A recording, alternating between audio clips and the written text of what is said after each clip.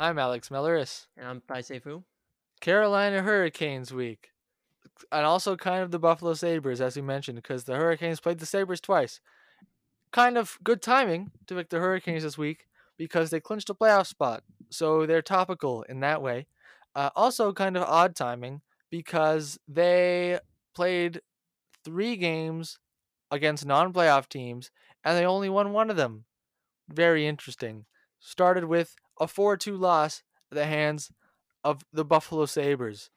I'll let you take the lead on this one. Yeah, so it did not. They didn't look like the better team, to be completely honest, against the Sabres. They started off. They started off very nice. The first period was basically all Hurricanes. Craig Anderson playing goalie for the Sabres. Looked pretty good. Looked pretty good for like what is he, a geriatric 41-year-old? But Geriatric. he stopped D'Angelo on a breakaway. But was it the Sabres? The Hurricanes did end up scoring first. The Sabres couldn't clear the zone, and so Jordan Stahl forced the turnover, and Jesper Fast got a nice cross slot pass from Nino Niederreiter to make it 1-1 But then so that was the first period. Second period hits, and we have a bad pinch by Brady Shea who tries to kind of slap the puck back into the offensive zone. But I think it was Tage Thompson who managed to block it, and they go off on a 2-on run with Jeff Skinner, who's having a great season. Really, the two budding stars on the Sabres team, really the two only bright spots you might Yeah. say. Jeff Skinner, I think he hit And 30 Alex goals this week, Tuck. and Alex Tuck, sure. But Jeff Skinner, who hit 30 Yeah. goals this week, he scored one to make it Uh-huh. 1-1. Yeah, I noticed. I think like Jay Fresh at the start of the season was like, "What's your wacky prediction for this season or your bold prediction?" I said Jeff Skinner is going to score 30 goals, and you know what? He nailed it after scoring 7 last year and 14 the year before. He rose all the way back up to 30. One funny with the Hurricanes though with this game. We'll finish walking through it and then I'll talk about the intricacies. I guess I'll just pick up where you left off. Buffalo made it 2-1. Casey Middlestad scored that one. Hard wrist shot, far side, on his offside. He actually looked like an 8th overall pick on that play. Third period, Jordan Stahl again passes to Nino Niederreiter off the cycle. Bing bang boom, tie game. Rasmus Dahlin stopped by Seth Jarvis. What should have been an easy zone clear. Jarvis, wait, no, sorry, other way around. I'll mess that up totally. Jarvis should have cleared the zone easily. Dahlin stopped him, and Dahlin like bats it out of the air, sends it straight to wide open Victor Olofsson. 3-2 Sabres. Brendan Smith with a hooking penalty, and Dylan Cousins made it 4-2 on the power play. No more goals from that point onward. Right. And so, for a Hurricanes team that, right now the class of the Metro, pretty far out, and they're almost definitely going to win the division. You'd expect Well, them to kind of, steamroll well, I know the Rangers might be closing in now. I heard that, Westchesterkin's doing a bit better recently. But even then, they're still in first place. But even then, it's like, the middle stat goal, didn't love it for Freddie. Thought, it was like, he left like that part of the net open. It was like a low blocker kind of shot. And yeah, just overall, it just felt like the Sabres had too much offense, and then the Hurricanes couldn't generate anything when the talent disparity is supposed to be on just a completely different level between these two teams. yeah. Remember at the start of the season, when I was like, "Oh, I don't believe in the Hurricanes goaltending at all." They lost Dougie Hamilton for nothing, replaced him with far inferior players. They're gonna miss the playoffs. That was my prediction. hmm I recall this. Yes, All right. Well, straight I face. am. I was wrong. Yeah. I agree that I was wrong about that. They are making the playoffs, but I do feel kind of vindicated slightly in that they seem like a shaky, fragile team that's been held together by far better than expected goaltending in a lot of ways, or at least significantly propped up by it. I think no matter which team they end up playing in the first round, which is probably going to be either Toronto, Boston, or Tampa, I think they're going to lose. I really do. Um, here's one odd line of decision I wanted to point out on the part of Rod Brindamore. Brendan Smith played all 3 games this week on defense for Carolina. Ethan Bear and Ian Cole were swapping in and out. Ethan Bear wasn't playing this game. This lost to Buffalo. Ian Cole is not playing the next. What good reason is there for either of these players to sit for Brendan Smith? And I know maybe it's like different come playoff time. You're like resting Ethan Bear and Ian Cole or whatever, but probably not what's going on. What's probably happening is Brandon Moore sees Brendan Smith as the number 5 defenseman, and the other two are competing for that number 6 spot. Yeah, it's certainly a weird coaching decision, but absolutely that was the one big takeaway coming out of this week. Not just because of the record of 1-2, but just overall their play style against teams that they should be beating, frankly, and beating badly. Especially if you look at the other just teams in the East or just other elite teams in the league and how they manage to handle these kind of games, and the style of play and how they tend to dominate. Carolina looks fragile. Is exactly right. They can't seem to sustain offense for longer periods of time against bad teams. And yeah, it just feels like they're not on that level of an elite offensive juggernaut. And they weren't very good in their defensive zone either. There were lots of odd man rushes, just bad defensive lapses where it's like like it's just the goaltending has been great this year. Freddie Anderson's been way above expectations given what he's done in Toronto the last couple of years. But yeah, I can't. It does really feel fragile, or just kind of like like a sixth seed in the conference kind of vibe, where it's You're right. I It's can't. oddly specific. Yeah, it's like middling. They're a playoff team, but I wouldn't put them in the top four. I wouldn't pick them to go to the Eastern Conference Final even because you put them against any of the four Atlantic teams. I Yeah, it's an easy choice for me to pick Carolina to lose because like what do they do that's so good? You know, like they have strong goaltending, sure. Even then, can you trust Freddie Anderson and Antti Ranta? They're not exactly the shining beacons of health over the course of their careers. And like it's what do you do that's better than other teams that you're going to be playing in the playoffs? I fail to see it, to be totally honest. It is worth noting that the Hurricanes have allowed the fewest goals in the entire league this year, like if you had a Calgary. So they are, Fair. technically speaking, best at that. But I also look at, recent playoff memory. When you talk about like chokers, obviously Toronto comes to mind first for good reason. But it feels like we've been talking a while about Carolina being, this up and coming team that's about to break out. And it seems every year in the playoff, they hit a team that just outmatches them and they go out with a whimper. I think it was 20 let's see if I can get my year. 2019, they made it to round 2, got swept by the Islanders. Was it the Islanders? They got swept by someone. I think it was the Islanders. Wait, no. The Islanders didn't make it to the conference final that year. Bruins maybe? They got swept by someone, I'm almost certain, in round 2 2019. 2020 they lost in the 5 to the Bruins in like the conference quarterfinals. Last year they hit Tampa Bay, I'm pretty sure it was, in round 2, and it was like, "Oh, Carolina, they're great. They're going to give Tampa a run for their money." And they barely did. They lost in 5. And obviously, sometimes you will run into a team that's better than you, but for a team that's trying to grow into legitimate contender status, you would hope they'd put up more of a fight against the true contenders. Yeah, absolutely. It feels like they're like always the dark horse bracket breakers, where there's always like a good bunch of people, and I think I've done it before, where you're like, this is the year I'm taking Carolina to round 3, and they or like even fuck the Stanley Cup Finals. I think I did that like a few years ago, and they they never seem to get over the hump, and I don't know what it is. Like, yeah, it feels different than the Leafs because the Leafs, it's like everybody, they're a laughing stock. Everybody kind of jokes about it. But with the Hurricanes, it's just like it happens, and we all kind of shrug our shoulders, and it's like, okay, they'll come back next year. They're young, they're up and coming, But it just it doesn't feel like that missing piece is clicked, where it's like they take that next step to really like wagon status, even just in the regular season, where they can win a bunch of games, but they don't feel as dominant as say like a even any of the Atlantic teams or like a obviously not a Colorado level, but yeah, is it the forward depth?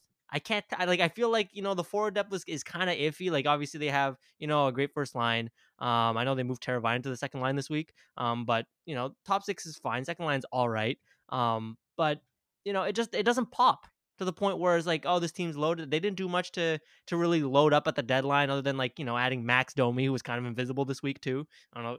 He's just probably not a very good player, to be totally honest. And so yeah, there's nothing that really kind of impresses me when I'm watching. And this past week has done nothing to improve my point of view on that. Yeah, in past years, one of the things that has really popped out for Carolina is when Aho, Sveshnikov, and Teravainen are all playing together on that top line. And for some reason, it feels like Brindamore's gotten out of the habit of putting that line together. And I get during the regular season wanted to try new things. Right now, it's rookie Seth Jarvis with Sveshnikov and Aho, and Teravainen with Trocheck and Nechash, and you know that's a great top six. But if they're not really getting that mojo, put together the line that works. That would be my suggestion. But before we move on to game two this week, one last note on this first game is that the goalies matchup was Anderson versus Anderson, and that was funny not just because they both have the same sounding name, but also because they played against each other a lot when they were on Ottawa and Toronto, and so that was something that actually happened quite regularly. And now they're both on different teams, and it's happened again. You'll love to see it. A very good vibes kind of matchup. Yeah, no. Right now on my heading it says Sabres game 1, Anderson versus Anderson. But I forgot to mention it. It's A plus, A Oh, does plus. it actually? It actually does. It's the first thing that I had listed. Anyways, so yeah, let's move to the rematch. Wasn't an Anderson versus Anderson this time. It was Anderson versus Ranta. And so yeah, it started off. The Sabres are the one who started off strong this time. Great. Jeff Skinner show started early. Nice little no look pass to Tage Thompson, who rifles it top shelf. And then to make it 1-0, they score to make it 2-0. When Jeff Skinner again wins a battle in the corner, kind of whacks in front of the net. And who was it that scored? Was it honestly I don't remember. Was it Tuck? I think it was Tuck. I Okay. think it was Tuck. Yeah, so so Tuck makes us 2-0. Brett Pesci and Brady Shea both got outworked there. Made them look silly. But those were their first two shots. I think the shots were like 10-2 for Carolina at one point. But the Yeah, Sabres were I have winning in 2-0. I have 13 minutes into the first period. Shots were 11-2 Carolina. The score was 2-0 Buffalo. Not an inspiring start for Antti Raanta specifically, I guess. I actually have in my notes like Tage Thompson continues his Hart Trophy candidacy by sniping on Antti Raanta. Um, that line has really been like it's been the major bright spot on Buffalo plus Rasmus Dahlin mostly. Um, but obviously the team hopes to grow into a contender. You don't want Tage Thompson centering your top line for all of eternity with Jeff Skinner and Alex Tuck. Right. But it is the Sabres, so they are condemned to to not only that fate, but also Jeff Skinner's contract, which you know even scoring 30 goals, he's on a shit team, and he's on a how many years left? 3, 2. 5, Okay. Wow. 2027. I undershot that by a lot. Will By the Buffalo double. Sabres even exist 5 years from now? Will the National Hockey League still be a thing? Will the city of Buffalo be underwater yet? Remains it's a valid question. So Will the yeah, United States of America, as we know it today, be a distant memory? a distant memory in 2027, perhaps. Yeah, and then the Pagulas will still be paying Jeff Skinner to to reminisce about the United States of America. Um, Of course. and so yeah, so 2-2 nothing, and kind of lit a fire under the Hurricanes apparently because Aho scored off the rush. Nice little pass from Sveshnikov after Dahlin had we talked about he made a nice play in the last game. He had a Yeah, horrendous he pass blew up it. the middle.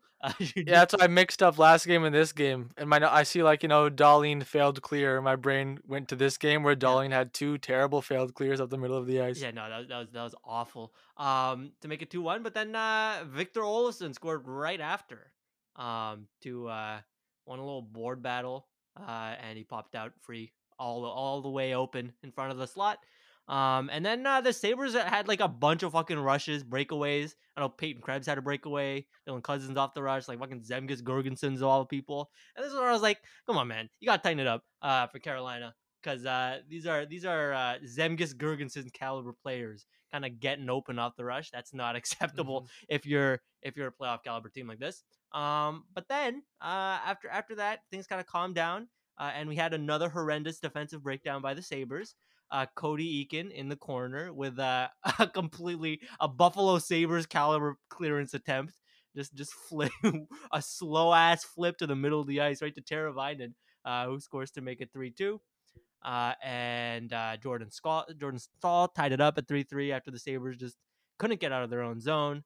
And it's the Aho Svechnikov line who scored to make it 4-3. Nice little forecheck by Svechnikov that leads to Aho scoring from the slot. And Jordan Stahl scores the second goal. He had a nice little game to make it 5-3.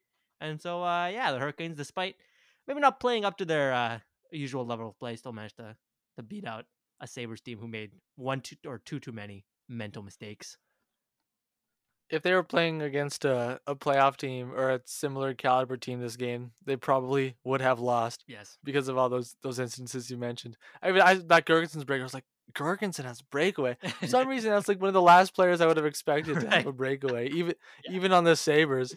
I think, is this the game where they clinched a playoff spot though? Was it like their win or Yes. was it someone else's This is loss? this was the win that got them the playoff spot.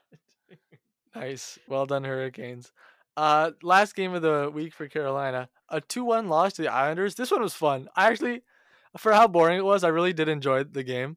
Maybe I'm kind of clouded. I think Maybe you I'm are. kind of clouded by the ending specifically. Yes. Um, but I don't know. I just feel like it's more fun to watch the boring Islanders when they're also the boring bad Islanders. Yeah. You're right. Even though they did win this game, just I guess it maybe the knowledge that they're not going to make the playoffs is like, oh, I'm less stressed about you and whether you're going to spoil the playoffs again. This was a relatively low event game. Late in the first period, though, there was a very fun scoring chance. Martin Hs had a one timer, was looking at like 90% of the wide open net, and just hits Ilya Sorokin straight in the pad that had barely started to move across. It was- I I I, I think the broadcaster barely knew they were like. Nature's Sorokin got a piece of it or something like that because there was so much open net there. It was like, what did he totally miss the net? Like how did that not go in? What even happened? It wasn't even like the edge of the pad. You got the toe of this game. Now you like hit him flush in the middle of the pad to the point where there was like a nice juicy rebound afterwards. It's like, come on, you honestly you could have one tapped it. You didn't need a one time it. You could have like taken a You could have full taken a second. second. Yeah, Yeah. absolutely. And it ended up costing them the whole 2 points. Um, but yeah, I just feel like the Hurricanes throughout the game. It was low event hockey. They just really couldn't test Sorokin. That was really the one time, and you didn't even really have to do anything because Nakis just shot it at him. But otherwise, it was just like long range shots. That seemed pretty easy for him to handle. Honestly, felt like the Islanders had the better chances. Freddie Anderson looked good. But yeah, just what was it to make it 1-0? It was Pajot who scored, where the Islanders were forechecking hard as they do, and the Canes just couldn't clear the zone, and Pajot just got wide open in the slot. Yeah. Did And you notice? Did you notice which two defensemen were on the ice for that play? no, I have no idea. It was Ethan Bear and Tony DeAngelo. Mhm. First of all, both right shots. Yeah, And it's like they don't typically play together, mainly not only for that reason, although that is one reason, but also because they both kind of have similar styles and that neither is a defensive stalwart right. at all. Yeah. So like Palmieri stole the puck from Ethan Bear very easily, and Matt Martin centered to Pajot just totally unchecked by D'Angelo. So they both kind of failed in similar fashions on that one. Yeah. No, absolutely. I noticed how D'Angelo was like 2 steps behind. Just like, bro, what are you doing? So yeah, that was that, and really nothing else kind of happened until the final minute of play, where the Hurricanes have the goalie pulled, a little scramble in front, then it trickles out to Vincent Trocheck, and he just kind of smacks it into a pretty wide open net, makes it 1-1. Looks like they've secured at least a point. But alas, it was not to Does be. look like that, doesn't it? Um, because the Islanders come storming back 40 seconds later, and Palmieri scores on an empty net, or not an empty net, but the opposite of an empty net, a full net. with 14.1 seconds left. He scores a little wraparound goal where he was just left way too much space, and just they didn't have the man marked, and he just kind of like sniped it over Freddie's shoulder, and I love stuff. I love when this type of thing happens. Tie the game late and then lose it in regulation still. Um, but okay, maybe it's like one odd minor like cultural difference between Canada and the United States. If this happened to any of the Canadian teams, I really think so. Like you tie the game late and then get scored on before the end of regulation. What you would witness in any of the Canadian arenas is a drastic, immediate decrease in noise level from very loud cheering to near silence. In Carolina, the Islanders score, and I still hear this cheering going on. And it's like, what are you yelling about? I'm listening like, oh, are they booing? Like that would make sense, but I just hear this muffled like, "Wah!" I don't know. They're just yelling nothingness. I'm like, what's going on? Like, your team just got scored on, and you're about to lose the game. And what are you yelling about? It's so confusing. maybe they're just that much angrier, whereas Canadians are able to quietly contain But their it didn't emotions, swallow go. swallow the pain. It didn't sound like angry noises. It sounded like muffled, confused, "Yay, sports" kind of sounds. They just want goals. Half of these people don't understand the game of hockey. I don't know. I wouldn't go that far. Yeah, it's true. But interesting observation. I had not noticed that the crowd noise did not plummet, because yeah, we've seen that phenomenon.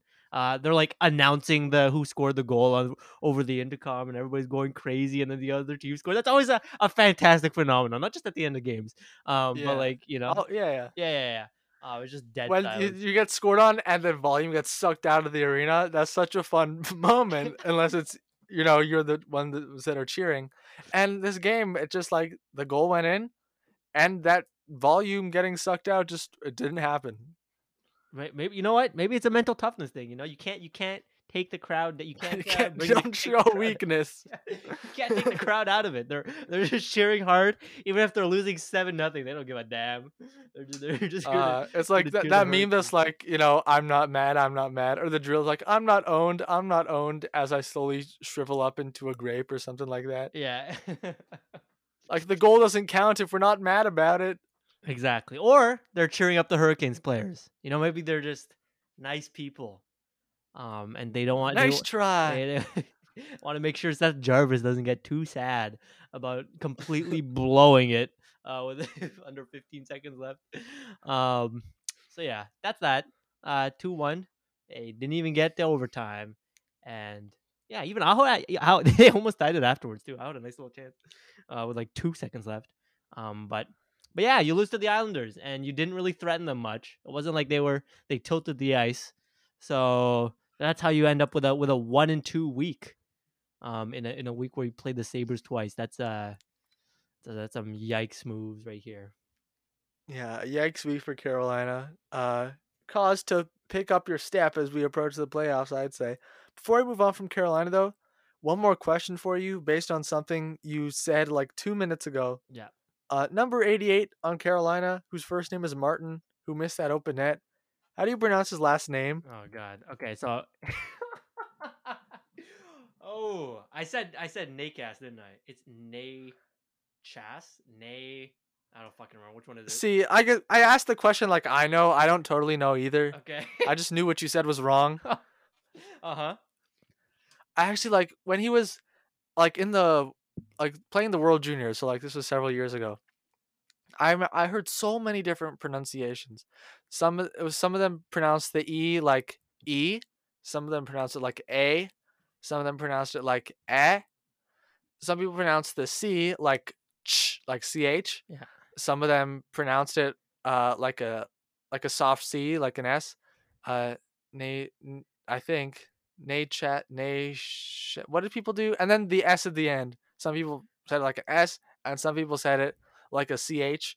So all in all, there were that like you can make 12 different permutations, and now all of a sudden you're throwing a hard c into the mix, and we're up to 24. Is that how the math works? I think so. No No, it idea. is definitely not. No clue. But anyway, there are lots of possibilities. and I'm not sure what the consensus is. My But we could make a fun little tree diagram here if we wanted to. we could, or I could have just Googled it 30 seconds ago. And apparently it's Natchez. Natchez. Nate Natchez. Natchez? Natchez. Huh. Martin Not even Natchez. like Natchez? No, not Natchez. Not Nekash. Natchez. Oh, I loved Ncash. I remember that was an option. Yeah, according to the man himself, according to Martin Nietzsche himself, Natchez. Fuck my life, I don't fucking know Natchez. anymore. But, all the permutations are coming out of my mouth. But according to Martin Natchez, it's Martin Natchez. So you heard it here According first. to Martin Nuchase, it's Martin Nichwas. It's official. It's official. So that's good to know. So we've hammered out the trivia today of the week. It's Martin All right. Nake Case Cuss. Go All ahead. right. Next big news of the week. Ryan Getzlaff is going to retire at the end of the year. Um great player, obviously, face of the Ducks for a long time, won a Stanley Cup, gold medals at the Olympics. I think he's triple gold club for sure. And he's still relatively good and could probably play for at least a couple more years if he wanted to. He's calling it quits, passing the torch to Trevor Zegras, I guess. And obviously the big question when a player of this caliber retires is Hall of Fame question mark. I guess the question is directed to us now, as we must discuss whether. Directed at you, Oh, it's yeah. at me. Okay, I gotta head this segment on the Hall of Fame. I'm the Hall of Fame gatekeeper for the day. Yeah, it's interesting because you know what? I don't even remember where I stand on the Hall of Fame anymore. It feels like with every passing day, I change my opinion on whether I want a massive fucking hall and like we should celebrate because that's great vibes. That's very tantalizing. Or, but it's like everybody's like like talking about, oh no, he's not a Hall of Famer, so it gets to me. But you know what? I'm standing my ground. Big Hall is fun, and why not? So if we're putting Ryan Getzlaff, who had a terrifically nice long career, and who won many things such as a Stanley Cup, 2 gold medals, the World Juniors. So he's got everything. He's got everything you could possibly want to win, and he was fine, and very good for most of it. Why not throw him in? He's a franchise icon, and lots of name brand recognition, or what's it, household recognition? Is that what they call it? I don't know, but I guess. Household name. yeah, there we go. That's the one. He's a household name in many an Anaheim household, and if I think about it, his what I it's kind of tough though. I don't know. He's kind of like he was good. He was very good for a long time, but like Hall of Fame level, he's kind of mid. But hey, if I gotta stand by the big Hall thing, I guess I gotta throw him in and gotta stick my flag there. I'm surprised to hear you say that. I thought you were gonna say no, he's not quite good enough. I was And tempted. I'm a big Hall proponent too, as you know. But this one's really testing me. I have to say, Yeah, I yeah. just don't. I know what I you just mean. straight up don't know if he's good enough. We have to draw the line somewhere. Yeah, we Um, do. I think of Ryan Getzlaff. I think of a very good first line center, Yes. and I don't think very good first line center is Hall of Fame level. No. Like there are a lot of very good first line centers. Um, and obviously a major point he has in his favor, is that he's been like basically the face of the Ducks for a long time. And we were talking about Pekka Rinne. I was like, put Pekka Rinne in the Hall. First Nashville Predators number to be retired. That's crazy. That's got to go in the Hall of Fame. Uh, and so I kind of see, the same type of argument could be made for Getzlaff. I'm really on the fence. And the fact that I'm on the fence leads me to believe he won't get in because, as we know, I'm Big Hall. I know he's like, a playmaker. He didn't even get to 300 goals. And like for like someone who's like top line center, didn't even get to 300 goals, really? And he has like 3 this year and 5 last year, and now he's like barely scoring anymore. But like he broke 30 goals one time in his career, and I just feel like if you're putting a forward in the Hall of Fame, like goals should matter like a fair amount, and he was just never that good at that. Yeah, no, I get it. I am not like even in my arguments. It's like because I am a big Hall proponent, we should put Ryan Getzlaff in. And but what else is there to kind of support his argument other than the quadruple gold club, which like he's part of a team. Was it that much of an individual accomplishment? I mean, making it to the Olympics is fine. But yeah, but he does have that household name recognition. He is a household name. Um, so I'm trying to look at like current first line centers and like who's an Yeah, analogy, right? Who's analogous to Ryan Getzlaff, who's currently in the league and is like pretty like and is currently good. Like, do we it's say? tough. Yeah, it He's is definitely hard. not as good as Bergeron. Right. He's No, not no, Bergeron level. for sure. Like, do we say Tavares? But he doesn't have like the franchise. Like Tavares doesn't have the like man of the franchise for many many years, like Getzlaff was with the Ducks. He could have if he stuck with the He Islanders. could have, but instead he decided to abandon them. Um, he's better than Yeah, Sean Couturier. I think Tavares the way he's trending is probably gonna end up with a better case than Getzlaff, but like Mhm. it's a comparable for sure. Right. But I think a lot of people like that, the one team guy who sticks with his career the whole time. I think that definitely gets him points. Whereas, Tavares, he's a pajama chaser, as Islanders fans would have Pajama, you that's a know. new one. But yeah, it's certainly a tricky one in terms of figuring out where I stand with this. But I don't think it's a tricky one for the voters. I don't see him getting in. I think you're absolutely right. Because yeah, it's just most people are smaller Hall, and he just doesn't have the statistical accomplishments to get there. Albeit I shall say it again, household naminess. I just thought of a new angle, Mm. and this might change my mind. I think he might get in actually, but Oh, some because ooh, here's what I'm thinking. Here's what I'm yes. thinking. Do you know who won the Hart Trophy in the 2010-11 season? No, I don't. I have zero clue. Who was it? Corey Perry. Ah, his teammate. Corey Perry won the Hart Trophy. Corey Perry's, same age as Getzlaff. Uh huh. Gonna retire eventually. I think that Hart Trophy, that 50-goal season, that Stanley Cup, maybe he even gets another one with the Lightning this year. And pretty sure he's triple gold club too, or at least he, won an Olympic gold. I think Corey Perry's got a very good case again to the Hull. And I think Getzlaff and Perry, being a package deal for Okay. so long, people are kind of thinking, we're really going to put in one without the other? Get out of here. Get in there too, Ryan Getzlaff. No, I I don't think the Hall of Fame voters have such an affinity for Of course they do. For duos vibes. for duo vibes.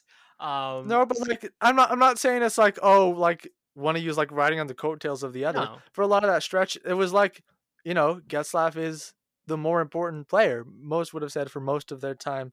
And so I think it's kind of strange optics when you're putting Perry in and leaving Getzlaff out for that reason. And I think Perry has a good case straight up just because of that one Hart Trophy yeah, and Rocket Richard. I think Perry at this point, dude, he has the major trophy. He has well, he has two major trophies now. Plus the Stanley Cups. I think he does. He just the individual accomplishments are greater with Corey Perry than they are with Ryan Getzlaff, and I think that's what the voters, base themselves off of. They, obviously statistical markers, like number of goals, but as you mentioned, Getzlaff doesn't meet that. Or otherwise it's the major awards, right? And so, he's been great for long stretches of his career, for basically all of it. And he wasn't terrible this year either. But it's just like, did he have that like 2 seasons, that 2 season stretch of brilliance where he was like, top 10 player in the world or some shit like that? Yeah, here's the thing though, is like if Perry does get in, which he probably will, he's pretty much getting in for that one crazy good season he had, which we're admitting. If you look at the whole stretch of time that they were in Anaheim together, Getzlaff is probably the better player. Right. And so that's where I think it's weird because it's kind of inevitable you end up comparing those two players who were teammates and line mates for such a long time. And if you're going, well, Getzlaff was better over the entire stretch of time, and yet Perry is the one with the two major individual awards, it kind of ends up being weird to pick Perry and leave Getzlaff off just because he didn't have one big spike of brilliance and instead was very solid for 10 years. Right. I think no, that's definitely a solid argument. But I think in terms of the voters and how we've seen them, I don't think they're too concerned with like optics. You know what I mean? I don't think they play the optics game. They just like do their own like fucking own calculus with awards and whatnot, and they spit out some names, and that's what we got to deal with. And they don't really care what the people have to say, because at the end of the day, right, Okay. the discourse comes after the votes, and then they're not. Everybody kind of forgets about it until the next year, and so so the voters have no incentive to change. Nobody's mad at them for longer than 3 days. I could see it happening though. Like Perry gets in one year, and then everyone is going, "Well, what about Getzlaff?" And then the next year Getzlaff gets in. I could see a world where that happens. I could, but I wouldn't bet my house on it, or anything for that matter. Um, Why would no one was asking you to bet your house on it? There's not a single player I'd bet my house on getting into the Hall of Fame. I'm betting on Sidney Crosby. I would bet my house on Sidney Crosby making it to the Hall of Fame. Just for the What if the record. Hockey Hall of Fame shuts down? What then? Mm, You lose your house. but that implies that something catastrophic has happened, and since it's in Toronto, I'm probably dead too at that point.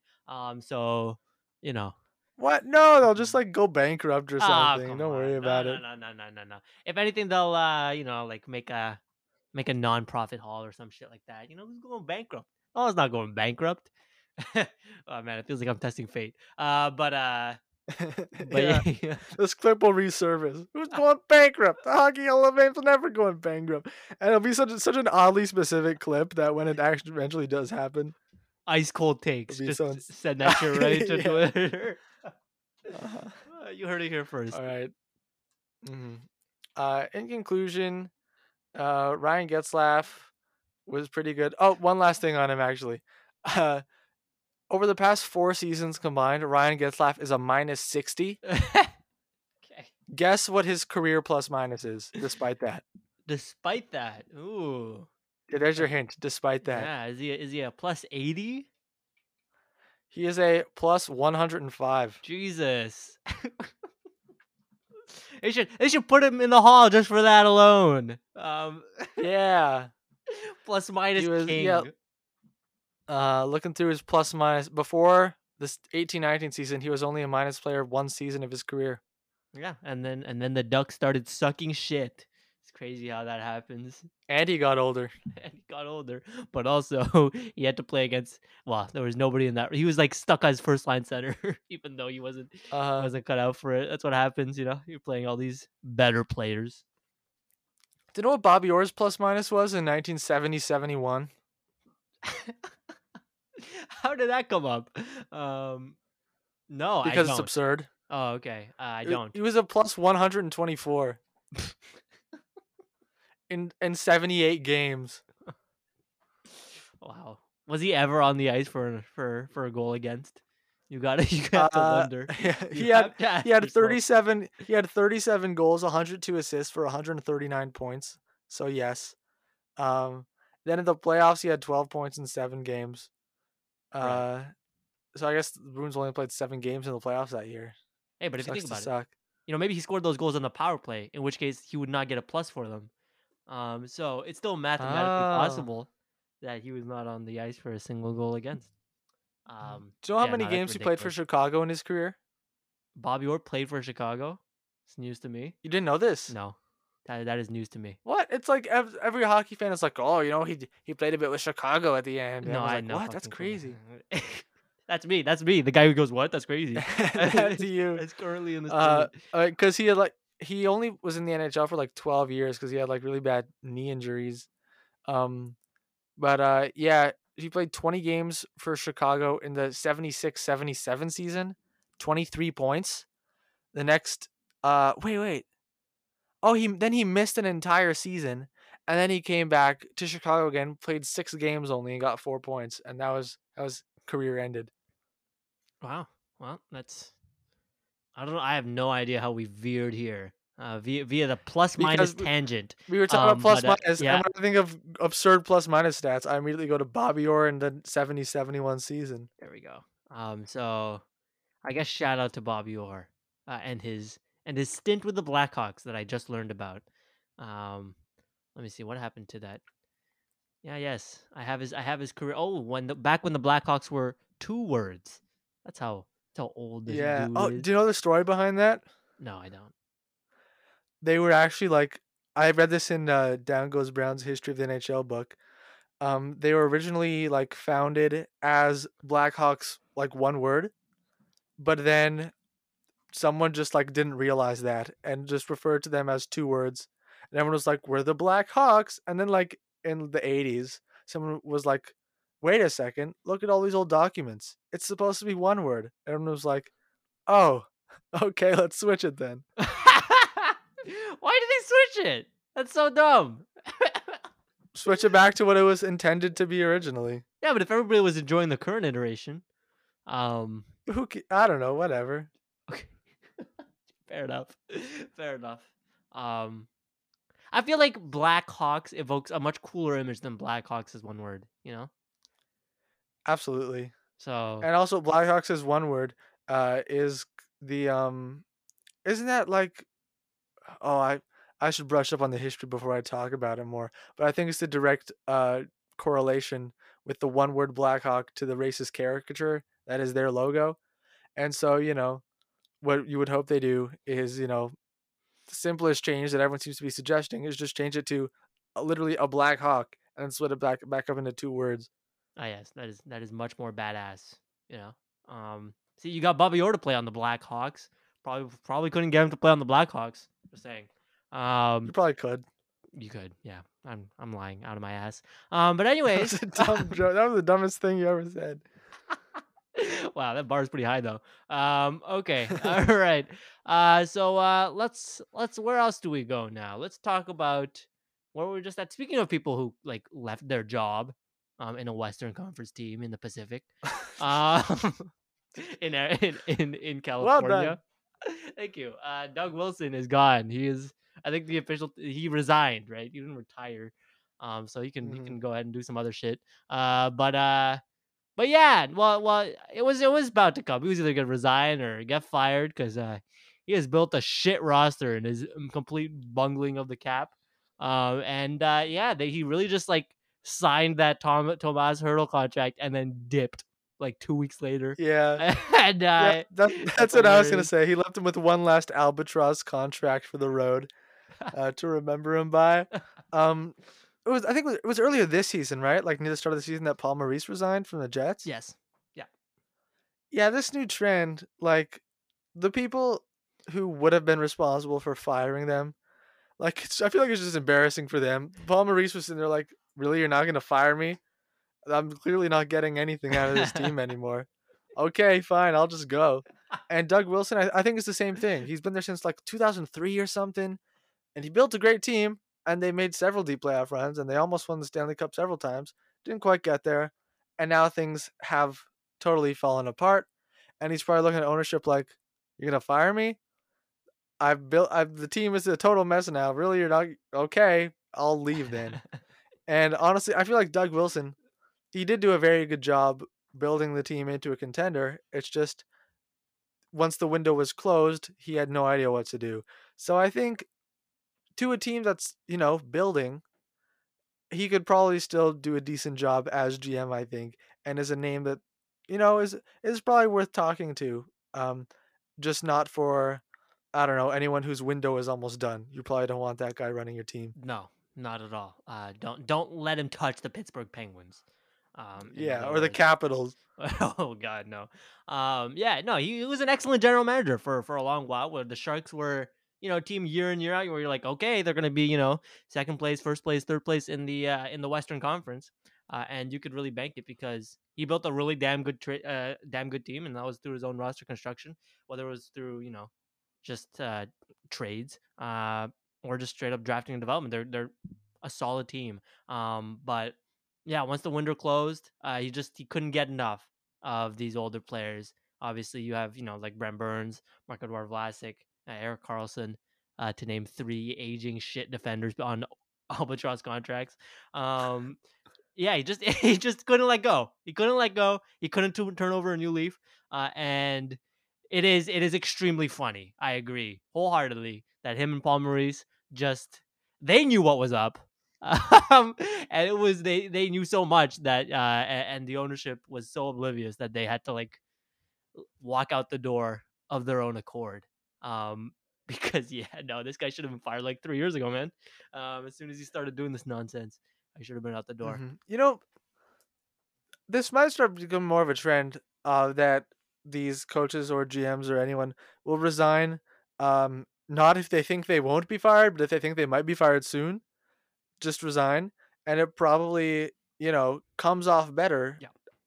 to like a prospective new job. Like, oh, I wasn't even fired; it just wasn't a good fit anymore.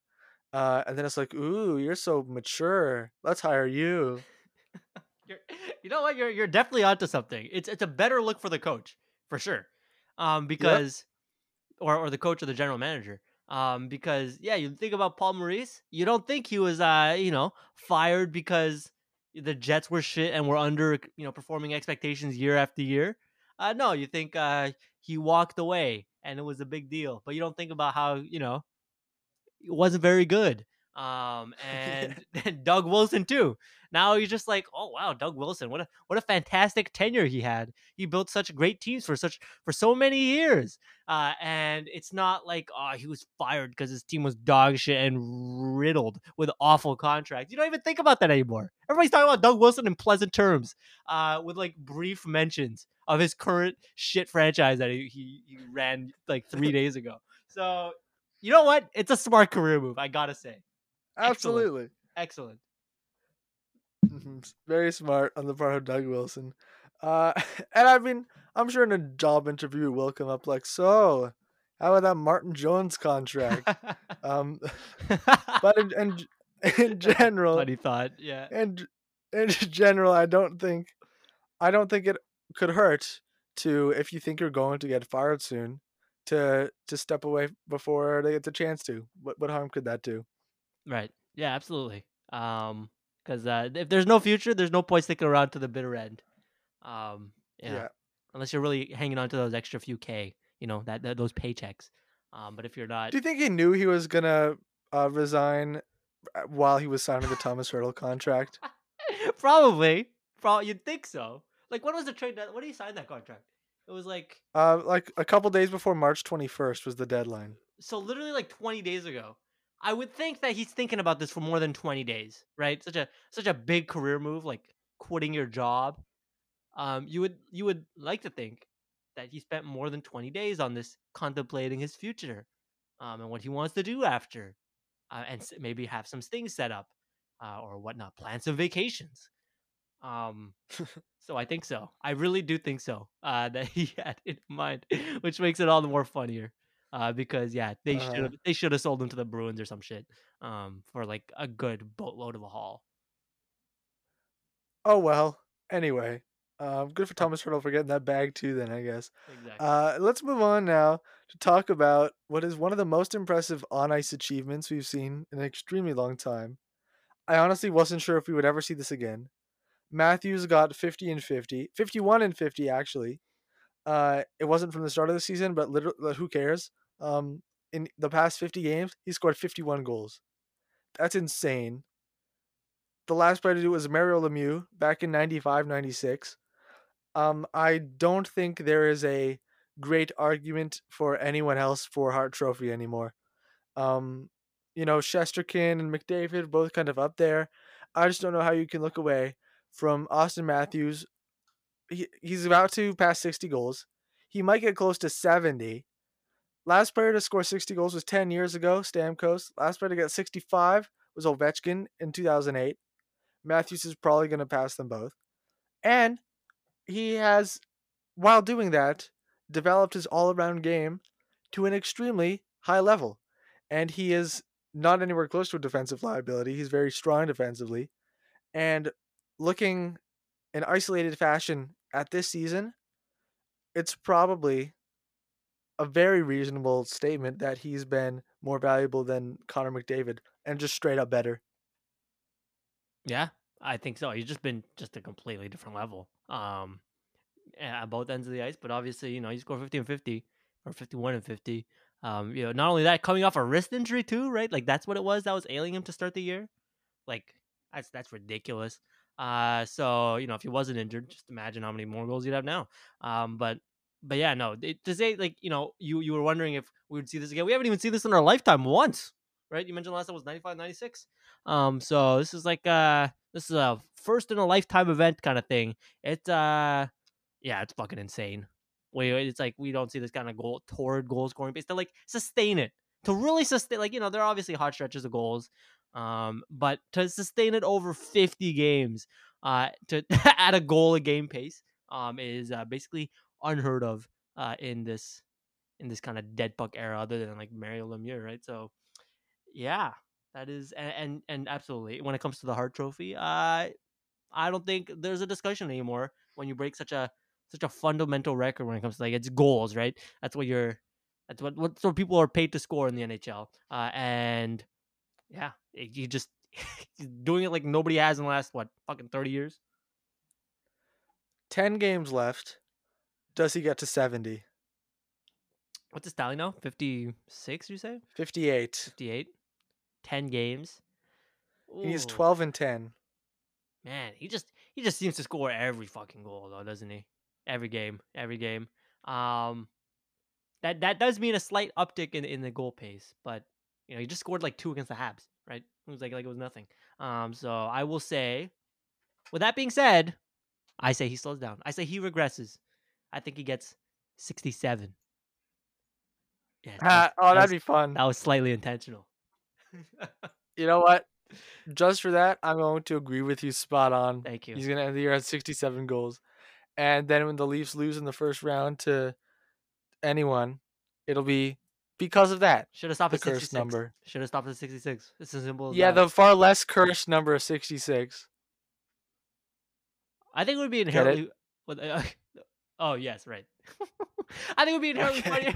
Yeah, if it was like a game winner and like it was like the 1 point that put them over, I don't know, like Boston for the third seed or whatever it is. Yeah, so they have And to play then Tampa instead of Carolina because of the exactly. 67th goal. Yeah, yeah, Oh, yeah. perfect. That's what I'm saying. Oh, it's happening. That's what I'm saying.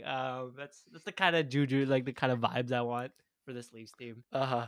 Oh man, imagine. Yep. We're Oh writing the man, script. God, fuck if they lose in the first round with Austin Matthews scoring 50 and 50 in the regular season, having that kind of season. I mean, what do you even do? What do you do? Yeah, you can't even discuss. The thing This. with all that Leafs talk of like, oh, what would you even do? Like, I feel like we're well past the point of what would you even do Yeah, last season. you're right. You know, Just keep kicking the can. like they dominated, lost to Montreal. It's like we've done everything we can, and now we're just kind of, time marches on and we continue playing hockey games, right? Yeah, Like, that's all there is to it now. I guess there is. Like, I feel like they can't really be surprised anymore, especially because their matchup this year, whoever it is, will be way better than Montreal last year. So Right. So it just they're becoming nihilists. There's no meaning anymore. mhm. they're just they're just here. Okay, we'll see. We'll see. If anything, they have a stronger team than ever. They've been looking very dominant recently. So then again, they did look dominant in that shit ass Canadian division last year, and here we are. So And here we are. All right. College season ending. Bunch of players signing entry level deals, including some big names who are set to make their NHL debut soon. Recent first overall pick, Owen Power signed with Buffalo. Fifth overall pick, Kent Johnson signed with Columbus on the same day. And second overall pick, Matty Beniers signed with the Kraken. The Kraken now have how many players under contract? Still a very small number. 34 out of 50. And on their reserve list, after signing Matty Beniers, they have 6 players, down from 7. Anyway, all these players are probably going to make their debut soon. And it's exciting because normally with high draft picks, especially first picks, second picks, they break into the NHL right away.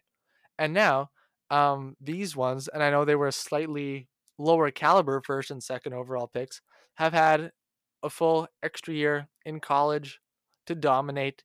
And I think there's a very good chance that these three actually players, Kent Johnson included, might kind of take the league by surprise in this last little stretch.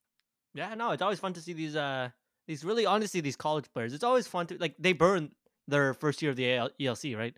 off the Yeah. bat. Even with just they don't have to do the 9-game dance that like the CHL players have to do. Um, so, there's no real incentive for like the team to hold them back or like, oh, if they get too good, we gotta bench him or whatnot. It's really just like, your college season's done. Go fuck around. For like, and you're usually on a shit team, like all three of these players are. So you can just like tear it up, and there's really no expectations. Just good vibes, because and so I'm very excited to watch these three play, and perhaps we'll pick one of their teams for our examination this week. Maybe we won't, because it's not worth watching such a team. We shall see.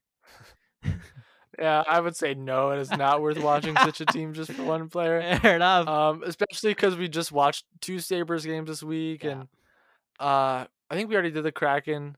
Yes, we Did we did. do Columbus? Either way, I don't want You to. don't want to do Columbus. The answer is no, but I doubt you do.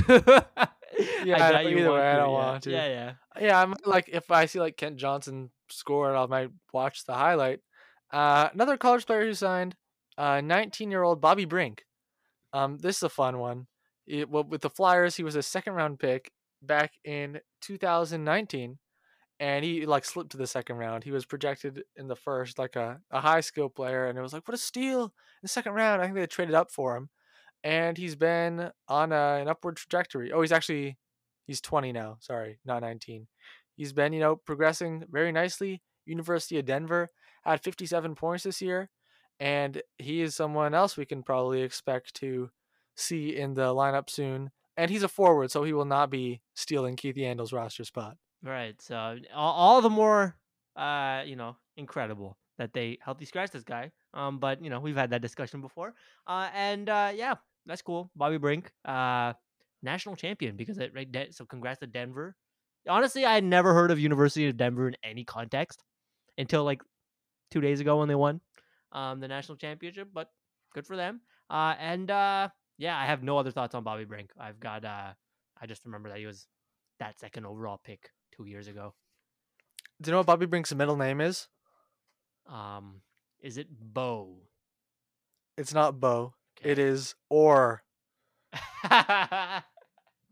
How topical! How topical for this podcast. Yeah, Was that I did not intentional? know. You Was bring that up Bobby Orr intentional? 2 times. Yeah. It was not. I I did not suspect know. it was. I did. I just I want to point promise. out. I didn't know. I just want to When was point the last out. time we even brought up Bobby Orr at all on this podcast? We don't talk about old people. I gotta say, that's in the span of 10 minutes, you completely unprompted brought up Bobby Orr twice. So what's your hidden Bobby Okay. Orr agenda? Because They would- I didn't have Bobby Brink, one of the players we were going to talk about today.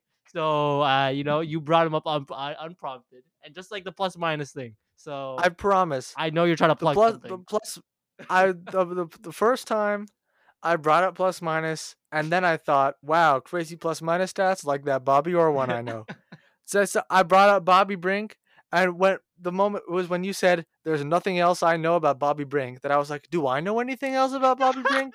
Oh wait, I do. A fun fact that he was named after Bobby Orr and then became an NHL player. Such arbitrary prompts for you to think of Bobby Orr. Never seen anything like it. Plus minus and miscellaneous facts about Bobby Brink. So we know what the name of this podcast is gonna be today. It's gonna be Bobby Orr, just straight up. All right. No, No, I promise it won't, because then you'll say I have an agenda, and I don't. I have no Bobby Orr agenda. you do. Only someone with a Bobby Orr agenda would bring him up twice. He's sorry to Bobby Orr, but pretty irrelevant these days, I would say. What about someone who brings him up once a week for many years on national TV, such as Don Cherry? Right. Okay, so maybe so are you putting yourself on par with Don Cherry? No, I'm saying Purveyors Don of the Cherry. Bobby Orr agenda. I'm saying Don Cherry had a Bobby Orr agenda, and you can tell because it was prolonged. This is just a random coincidence. Sure. There's no possible Bobby Orr agenda that I could have. Random. See, now we've had a whole conversation about Bobby Orr and the agenda. So And it's your fault for saying that there is one. I think that's rich. I think that's rich coming from the guy who's brought it up 3 times now. All right. So yeah, 3. That's Where was the third one? I don't know. Just this conversation. I'm putting the blame on your shoulders here. Conversation number 1 about Bobby Orr. Yes. Brian Gesloff's plus minus. Conversation number 2 about Bobby Orr. Bobby Brink's middle name. Conversation number 3 about Bobby Orr, the fact that I don't have a Bobby Orr agenda. Exactly. See, you figured it out. So all right. So please, listeners, try to. We apologize for the. I swear I didn't agree to the sponsorship. But you know. I won't call the episode Bobby Orr. I'll call it Bobby Orr agenda. Okay. How's that? Perfect. So yeah, that's really all there is to know about Bobby or Brink. God, that's what is it, Bobby or is it Brink? Bobby or Brink? I don't know. But Oh, uh, I used to make the joke when I was a kid, like I have two names, Alex and that's pretty good. That's pretty good. That's yep. That's my style of humor. A+. All right. Okay, so it's been a while since we've done a standings check here on this Sure podcast. has. But especially in the East, no, not the East. No, that's been set for months now. But especially in the West, things are in constant motion. Everything's fluid. So let us pull up the standings. And do we want to start with the East? A quick discussion, getting boring bits out of the way. Maybe not boring, but the less exciting Yeah, parts. let's do it All right, because I don't think it's as boring as you're making it out to be. the Atlantic. You were talking about Carolina earlier. I thought, oh yeah, they're gonna win the division. They are only 2 points up on the Rangers right now with the same amount of games played. That is either one of those teams' division, and either one of those teams, I think, may not want to win the division That's what I'd because say. would Yeah. you rather play one of the Atlantic teams or the Penguins? My answer is definitely the Penguins. Yeah, no, absolutely. There's it's just a completely, even the Penguins have been sliding recently. They've only won 3 of the last 10 games. And so yeah, it's a bit of a race to the bottom because no, for sure. Just the entirety of the Atlantic teams are better than the entirety of the Metro teams. I'm going to say it because it's true. So yeah, that's that. As for the bottom 2 spots, looks like oh, well, actually, because the Penguins have been slipping, they may become the wild card team because the Caps are only 4 points behind and they have 2 games in hand, and they've won 3 games in a row. So, yeah, if the Caps do manage to get the 3rd seed, then that 2nd seed becomes all the more valuable compared to the 1st seed Yeah. because the Caps suck and they're old and they have no goalies. Yeah, I've been thinking, they're like, oh yeah, Washington's kind of like, falling back from the other seven. Pittsburgh, I hadn't really noticed they were falling too. This is why it's so helpful to do standings checkups so that we can actually know what's going on, um, because a lot of the time we don't. Uh, yeah, I was like in my head, it's like, oh yeah, Florida's gonna play Washington, but yeah, Washington is totally in striking distance of Pittsburgh, especially if they keep sliding. And this is one of the downsides of this format because we're looking at the Atlantic like, oh yeah, might be helpful to drop to the wild card. We're looking at the Metro, oh yeah, it might be helpful to drop out of the division lead. Like, what other? How could this possibly make sense where we're saying, oh yeah, it's objectively good for you to drop in the standings? Right, but I think I think it's just a weird collection of teams though. Like if we rank them by conference, like 1, 8, 2, 7, like I think we still get the same kind of scenario. Do we? I feel like, or it's very close. Well, well, It would be well, very close. no, because we would end up. Well, we would still end up with if you move up in the standings, you play a lower seed, right? Right. That is every couple years I feel like with this new format, like every 3 or 4 years, we get the situation where one division is clearly better than the other, and it leads to these situations. In 2017, it was the Metro that was way stronger. It was like Washington, Pittsburgh, and Columbus were dominating, and like Montreal won the Atlantic, and it was like, oh, Columbus is gonna want to like drop to the wild card or something, and ended up being the Rangers that were in the wild card and crossed over and beat the Canadians. Right. So yeah, I think it's more a second round thing. I think for the first round, because they are pretty close in terms of the points. Like if you look at Pittsburgh only has 1 less point than the Bruins, the Lightning. The Rangers have the same number of points as the Maple Leafs. So like points wise, a couple of games here and there, and you could have in a conference system just the Hurricanes playing the Bruins, or like if they fall to the 2nd seed. You know what I mean? I don't know. But so yeah, but your point stands. It does leave you with some weird fucking matchups, and the Atlantic, whoever makes it into the Atlantic crosses over, is doomed because that second round, you're facing a juggernaut, basically both rounds, right? So that's that. So yeah, let's shift to the Atlantic. It looks like the Panthers have well, they've won 7 games in a row now, so they have cleared themselves some headway since the deadline. They are 8 points clear of the Maple Leafs. So the division is locked up basically at this point. And the Maple Leafs are 4 points ahead of the Lightning because they also have been surging behind Matthews being completely ridiculous. They've been fantastic. So we've got 1-2. They've both clinched. So have the Hurricanes and Rangers. But those are givens. These teams, the Atlantic teams, basically clinched in January if you think about it. And yeah, it looks like the Lightning and the Bruins are in a dogfight for third. And so the matchups are still very much to be determined uh, in both divisions, which is fun because we're gonna have the Maple Leafs play the Lightning or the Bruins apparently, and that is extremely funny. Yeah, it is looking a lot now like Toronto, has a decently firm grasp on second of the division. So yeah, they are saying, do we want to play the back-to-back Stanley Cup champs or our worst nightmare team? Our what do you call it? The boogeyman, the voodoo Yeah, doll. Those are the two options right now for the Leafs. I am not confident in them either way. I would probably pick against them either way, to be totally honest. interesting. But I think they have been really looking really good though. To be fair to them, they have. Wow. But But they I looked won't pick good in the them. regular season, and then they might lose in the playoffs. You know what? There's Touche. no way you're gonna fall for this again. Come on, you're smarter than that. Man, I might have to pick them in the first round. No, Yeah. no. Come on. They're too good. They're too good in the regular season. They look too good. Jack Here's Campbell looks one. fine. Here's a Jack thought. Campbell looks great out of his injury. Here's a new thought, a brand new thought. Say the Leafs, are in a dogfight with either one of these teams. It gets to 7, and they actually win, and then get swept by the Panthers, outscored like 5 goals every game. Is that somehow more disheartening for Leafs fans to be like, we did it, we achieved our goal, and then you see that like you're still an utter failure come round 2? I think I think there's two aspects. A, you understand that you're facing a juggernaut on the Panthers, and you'd love to be in contention. But if in this hypothetical they get completely, swept and whatnot, and completely, just dominated throughout the second round, I think the bar is so low for this franchise. It is so low since 2004, right? Is the year? They haven't won a round. Like, Yep.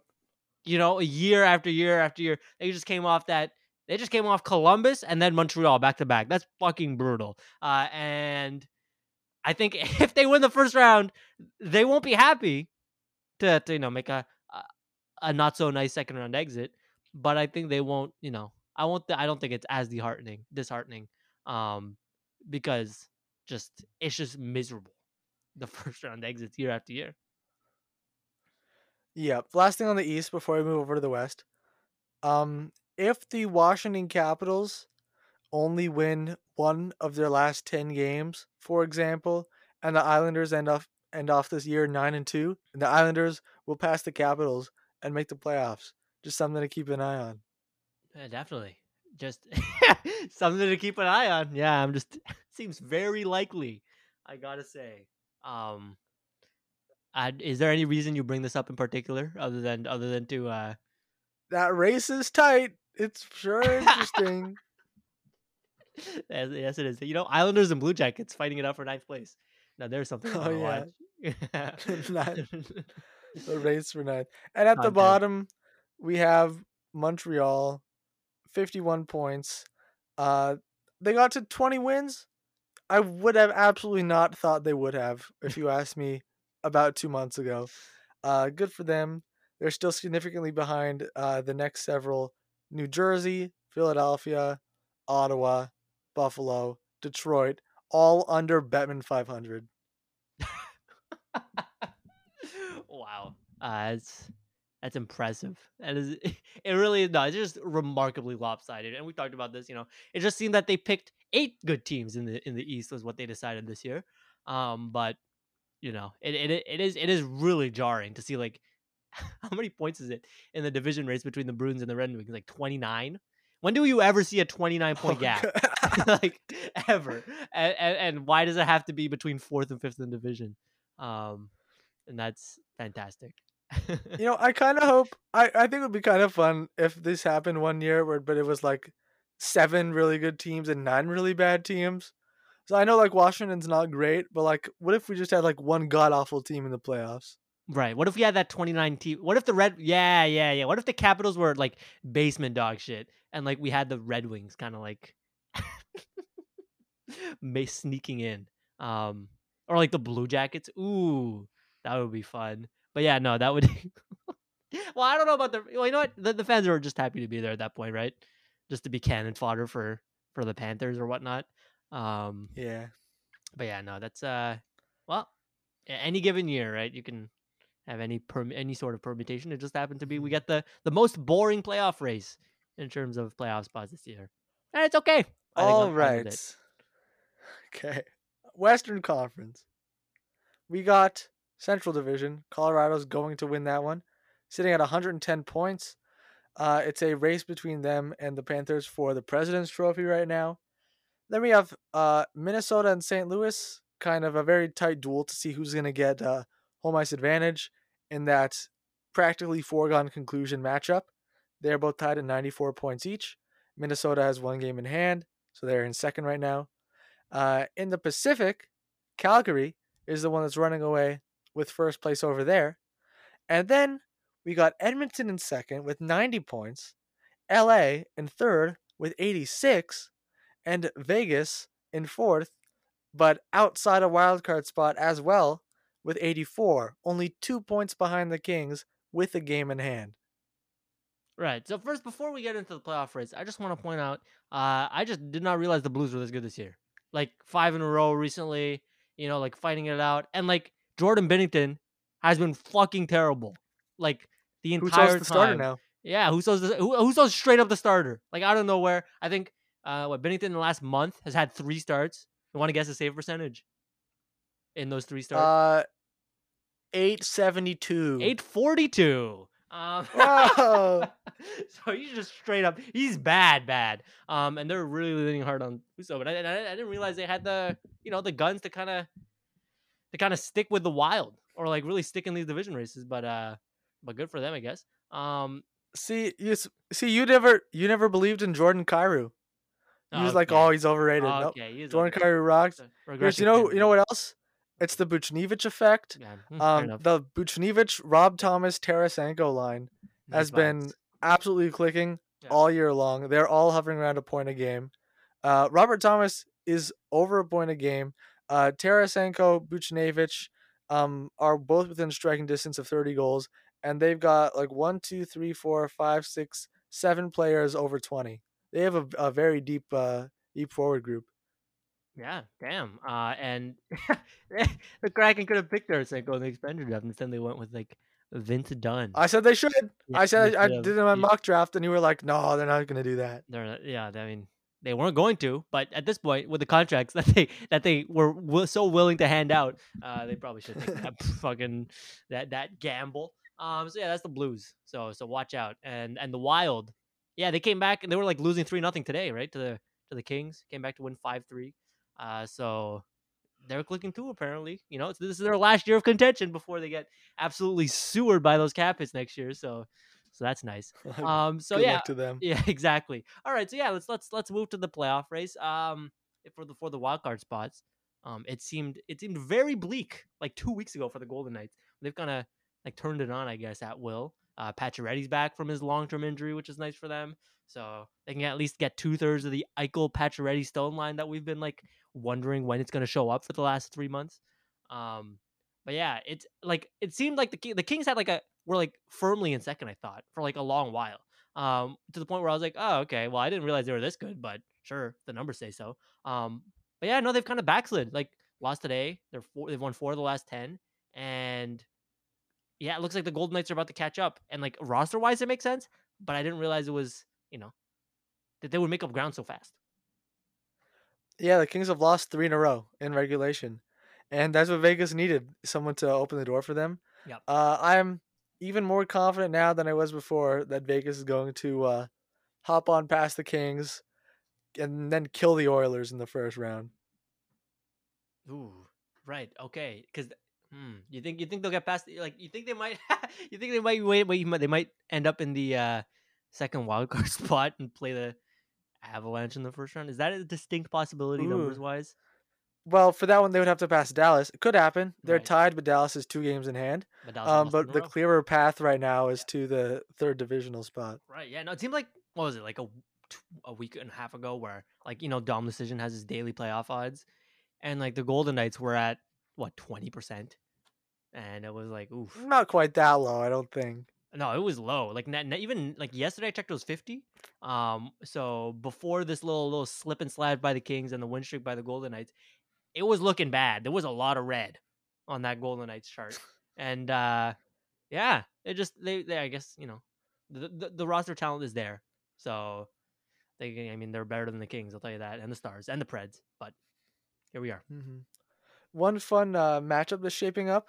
It looks a lot like Nashville. They're not going to catch Minnesota or St. Louis for a divisional spot, and they're also pretty clear of anyone catching them for the top wild card. So they're probably going to end up playing Calgary. And I think we can start wrapping our heads around a Nashville-Calgary first-round matchup. So yeah, that'll be a fun one. Calgary will be the favorite. Do you have any preliminary thoughts on this matchup to be? Yeah, it's a weird matchup, isn't it? I don't know, just like well, I think it's part in part because we didn't expect this kind of matchup this year because you know the Flames heading into the year, they were a bit of a tire fire. But any thoughts? I think the Flames are the much better team, and given that I just like 3 weeks ago very preliminarily tabbed them as my cup pick, I'm pretty confident they'll pull it out because really the Preds' only hope at this point is UC Saros kind of pulling the series for them. I don't know. Roman Yossi might break 100 points. I've been keeping tabs on that. Yeah. No, it's that's pretty insane. So that's an interesting Norris race too, eh? Between him and Makar. Yeah, it really is. Forsberg, yeah. Yossi, Saros have all been having like career years. Duchesne's had a crazy resurgence. They have some pieces there in Nashville. They also have some major glaring holes, but and extremely questionable depth, which I guess is kind of the same thing. But I wouldn't underestimate them against Calgary. Yeah, if their stars can carry them, but I think the Flames are just too deep. Up and down the lineup, you had Toffoli and the Preds. Who's on their defense other than Yossi? Just question marks. Ekholm. Straight question marks. Alexander Carrier, Dante Fabro, Matthew Benning, Jeremy Lauzon, who they got for a second-round pick. While that may be factually correct, I can't. Yeah, I have answered your question. Thank you for answering my question. What I meant to say is, who can bear the continuous waves of attack that the Flames will offer with two at most of the defensemen. Yeah, exactly. I was gonna say Sean Monahan on the fourth line too, but no, he's out for the year. But even without Sean Monahan, it's no big deal for the Flames. So that's our early first round preview. You heard it here first. Flames v Preds. All right. For the sake of not running on too long, let's go to our Guess Who now. We decided only a couple hours ago to do the Islanders. We realized we kind of left it at the last minute because Corey Schneider, after a long time not playing the NHL, played this week and got a win, 4-3 win over the Devils. And you thought that was enough of a major event to warrant Guess Whoing the Islanders this week. Way to throw me under the bus. No, but there was nothing else. It was a pretty low key week, and also we've done a lot of these Guess Who teams. So we're running low on teams. So that's why the events are getting less relevant. But we will keep finding them. We will keep finding them. Man, what's the last team gonna be? Hold up, let me pull up the sheet. What's the most relevant team? Is it? It's not like, man, we still have like Nashville, St. Louis, Chicago, Winnipeg. Is it Winnipeg or is it the Islanders or is it Detroit? Is Detroit? Ooh, yeah, I think it'll probably be the Red Wings, unless like Cider's probably gonna win the Calder Trophy eventually. So okay, so we've got that one lined up. That just has to fall on a Guess Who week though, because it can't come 2 weeks before. Then it's a calamity. It's a travesty. Well, we could do Calder finalists were announced and 2 of them are Red Wings. Let's do the Red Wings this week. Okay. With our luck, it'll be like 6 weeks apart, just offset of our Guess Who. But it's good to plan ahead. All right. So yeah, today is Islanders week. let's get going. Who are the players? The players are Ilya Sorokin, Semyon Varlamov, Corey Schneider, Adam Pelech, Ryan Pulock, Scott Mayfield, Noah Dobson, Zdeno Chara, Andy Green, Sebastian Aho, Grant Hutton, Matthew Barzal, Anders Lee, Brock Nelson, Kyle Palmieri, JG Pajot, Josh Bailey, Anthony Beauvillier, Cal Clutterbuck, Casey Cizikas, Matt Martin, Ross Johnson, Oliver Wallstrom, Zach Parise, and Kiefer Bellows. All players on the Islanders. All right. So, Undoubtedly. if actually correct, just like the Preds defenseman, you just spitting Yeah. facts. Okay, so I got my player. I also have my player, so I'll mute my incoming audio in 3, 2, 1. Anthony Beauvillier. And I'm All right. back. I will be muting in 3, 2, 1. My player is Noah Dobson. All right. I am making my way downtown. All right. I won last time, right? Pretty sure. Yes, you clean swept me 2-0 in an embarrassing fashion. Oh, go on. Tell me more about it. No thanks. That's all. That's the entire story. That's the news right there. Okay. So yeah, how many players is this? This is 26 players. Is that what we said? Ooh, That's 25, like 25? normal. Oh boy, do I have an extra player on my spreadsheet? I do. Let's see if we figure out who. Okay. Yo, did I accidentally make it 26? I don't know. No, I got 25. Okay. Well, I'm just clowning. I 3, 6, 9, 12, 14, 15, 18. Excuse this. This is great audio. Yeah, I gotta say, just me counting with multiples of 3. Did you put someone twice or something? I don't think so. No, I didn't. It's just there's an interloper. There's an interloper. Is it Ross John? No, Ross Johnson's here. What? Okay. What do you mean there's an interloper? There's somebody who's on my list who's not on the official list because I think we import. Why? Because I import an Excel spreadsheet from Hockey Reference, and then I have to parse afterwards, add players that are missing, remove players that are there that aren't on the list. And Oh, that's so complicated. It leads to situations like this. It's okay. So there's a first for everything, and seems that today's the day. All right. Well, no big deal. Okay. Well, I'll figure it out anyway, at some point. I will ask the first question of this game. Why don't I sort by number? That's always a good one, I think. Is your player's number 20 or less? Okay, my player's number is 20 or less. Very nice. You love to see it. Down to 12. Okay. I found the interloper. It was Andy Andrioff. So Yes. shout out to him. Yeah, I picked between him and Grant Hutton for who to put, and I said, well, Grant Hutton's played more games, so let's go with him. There we go. Okay, so I will be going by how they were acquired. So was your player acquired by draft by the New York Islanders? Does not mean drafted by the Islanders, but you know what I mean. Like it's. I do know what you mean. Yeah. Okay. All right. And yes, he was acquired by draft. All right. That lead does leave me with 12 players. Okay. All right. Looks like we are in deadlock. Crazy. Let's sort by first name. Who doesn't love that category? Only losers. Does your player's first name start with a letter between A and J? Yes. All right. Goodbye to K through Z. I'm down to 6. Ooh, man, I'm so tempted to sort by forwards, but that seems extremely risky. All right, I'll go by number. Let me sort this out. Okay, is your player's number 18 or lower? Yes, my player's number is 18 or lower. Okay. All right. That leaves me with 3 forwards and 3 defensemen. All right. Let's sort by age. There are a bunch of oldies on this team. Is your player 30 or older? No. My player is not. All right. Down to 3. Okay. All right. How shall we sort this? Okay. Now, these are all like notable players. I do not like the vibe of this. Okay. Does your player shoot right? Yes, my player does shoot right. All right. That leaves us with Matt Barzal, Noah Dobson, and Ryan Pulock. So All right. I got 3 left. They are the notable Adam Pellick, the scrub Grant Hutton, and the perfectly mid correct vibes is your player Anthony Beauvillier.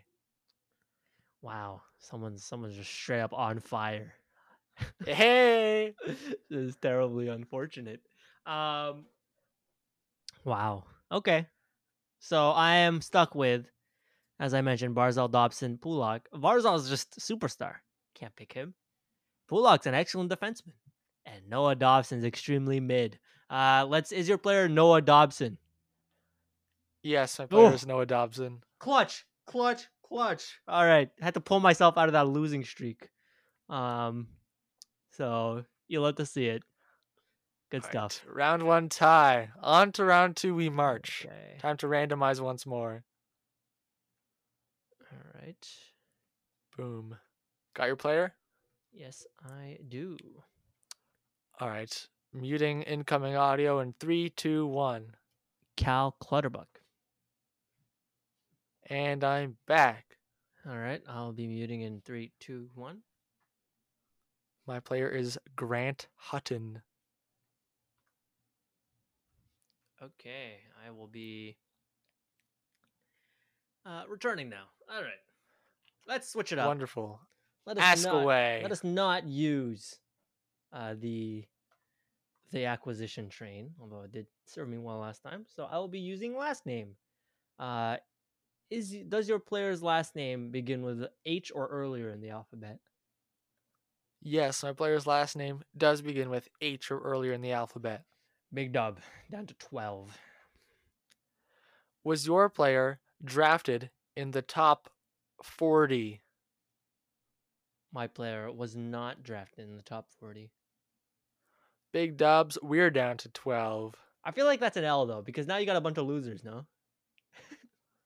No, there are a bunch of notable players drafted in the late rounds. If you say so. Okay. All right. Okay, I'm gonna do the acquisition route. It's too juicy. Was your player acquired via draft by the New York Islanders? No, my player Correct was not option. acquired via draft. Okay. You really had to call out the via, didn't you? Via. Via rail. All right. Is your player's nationality Canada? My player's nationality is Canada. All right. Down to 6. Okay. It's a tight race. Okay. Oh, Why are you laughing? Did I miss the joke? No, you didn't miss the joke. We just got a bunch of old fucks, just like it seems like every other time. All right. Let's see. Okay. Does your player's last name begin with the letter C? No, my player's last name does not begin with letter C. That is tragic. Go ahead. I hate this collection of 6 players I have. It's awful. That's what I'm It's saying. really- That's what I'm saying. You played yourself. What was the question? What was the other question? Oh yeah. I think I the kind of top did. 40? You played yourself. Oh, you're so correct. I absolutely played myself. It's okay. I can get out of this. Okay. I can get out of this. And I have a good question to use, I think. No, oh, wait. See, like 5 out of these 6 players are given correct vibe. No, 4 out of 6. All right. So I see 2 that I want to split up. And okay, here's what we'll do unless we do something else instead. Okay, I'm definitely not doing that. Not first name. That does not split well. How about last name? Does that yeah, okay. We can live with last name. Does your player's last name start with a letter from A to J? Yes. Okay, I have 3 left. All right. Yeah, no, it's not like my selection's much better. I have JG Pajot, I have Andy Green, and Grant Hutton. Those latter two are like the same player. Like, I understand Andy Green had a significant career as a captain in New Jersey, but also I I don't care, and they're basically the same player. All right. So, which one will I pick between the two? These two American defensemen making $750,000 in salary this year, acquired via signature. Hmm. I think I shall pick former captain of the New Jersey Devils. Is your player Andy Green? My player is not Andy Green. Fuck me, that's terrible. All right, go ahead. All right, here's who I have: Casey Cizikas, Cal Clutterbuck, and Ross Johnston. The fourth line, basically. That's quality. All right. But if Matt Martin's injured, then that's the fourth line. So yeah, I'd say I'm leaning away from Ross Johnston just because he's like the worst out of all of them. Is just like Mr. McPunchy Fists. Um, Clutterbuck and Cizikas though, I legitimately couldn't tell those two players apart for a significant portion of my life. Um, I'm gonna. All right, I have a guess, and it's based on nothing. Is your player Casey Cizikas? No, it's not. Ah, What was it based off? boo. Was it actually based off of nothing? Straight up? Yes, it was actually based off nothing. I was like, Okay. let me just pick one. All right. I want to pick the other defenseman. Is your player Grant Hutton? Yes, my player is Grant Hutton. Quality. Secure the tie. Let's go. Is your player Cal Clutterbuck? It is Cal Clutterbuck. You did Oh, you did pick the wrong CC fourth I liner. did pick the wrong CC. As I was in the middle of saying Clutterbuck, I was like, uh-oh, it's definitely Ross Johnson. But I'm glad I stuck to my guns. That's good. That's good. Damn, I could have won that had I picked the correct dude. I could have won that had I picked the correct dude. You're not special. That's fine. That's funny how that works out these days in this game of Guess Who. Wow. Yeah. All right. Let us. What a sparkling insight I just gave. Okay. All right. I have my Last player. round. Yeah. Me too. Muting incoming audio in 3, 2, 1. Oliver Wahlstrom. And I'm back. All right. I'm muting the audio in 3, 2, 1. My player is Brock Nelson.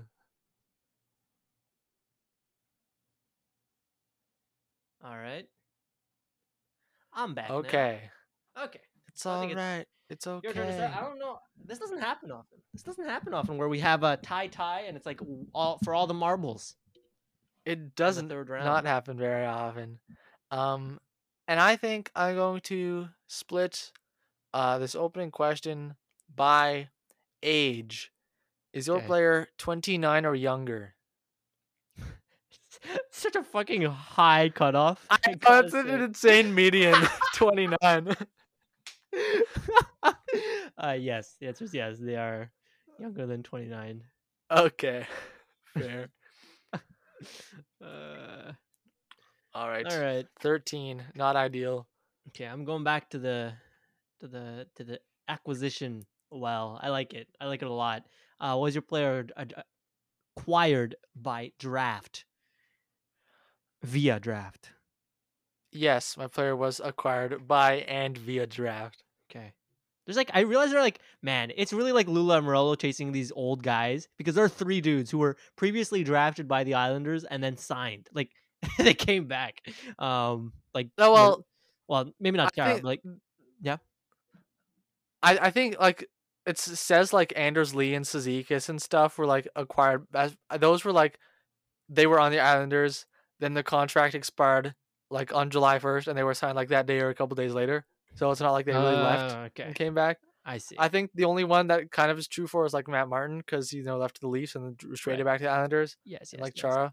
But yeah, that checks out. Okay, all right. But those are technically signed under this system because I took my data straight from Cap Friendly. Okay, so it was a draft dude. That's good to know. All right, go ahead. All right.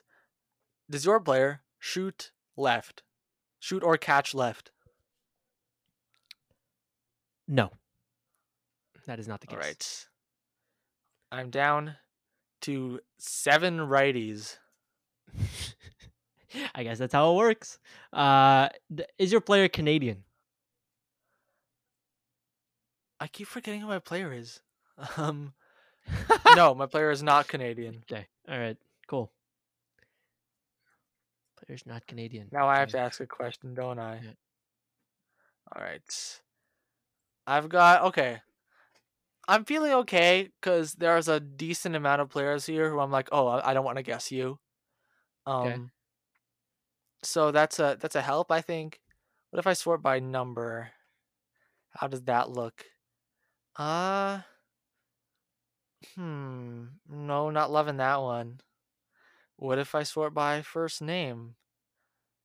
Mm, okay, yeah, this'll do. This'll do, I think. Is your player's first name start with a letter from A to M? No. Okay. Ooh, I'm okay. I'm at 4. Oh. Okay.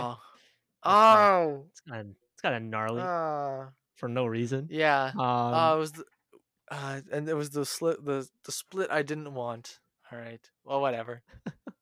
Okay. I'm trying to figure out how I'm trying to sort my players. Okay. All right. I'm gonna go. Was your player drafted by the Islanders in 2014 or earlier? Yes, my player was drafted by the Islanders in 2014 or earlier.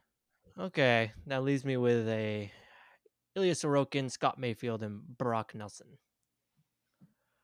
Okay. You've got 3 players left. I've Yes. got 4 players left. You have home guess advantage. Things are not looking good for me.